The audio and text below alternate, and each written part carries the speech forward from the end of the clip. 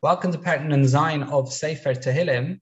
It starts with quite a strong statement. It says, Lamnatzeach al tashches. Al tashches. Don't destroy, it sounds like. This perek was composed when David and his men were hiding in a cave from Shaul's pursuit. Again, in Sefer Shmuel, we only get part of the story. We know David is hiding in a cave. Presumably, there's pachad.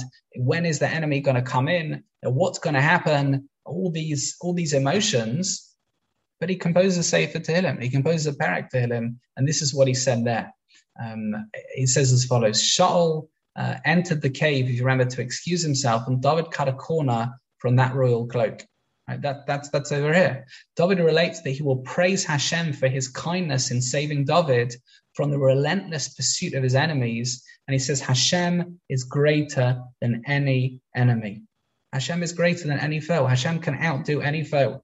The beautiful psukim over here, Ki gadol ad shamayim chasdecha.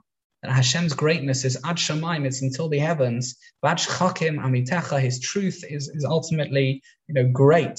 Ruma al shamayim elokim, his greatness, his depth is until the heavens. Akol haaretz kvodecha. In other words, it exceeds dimensions. Yes, they're enemies. Yes, they're people who want to do harm, but ultimately Hashem is above them all. Hashem can destroy them and their plans.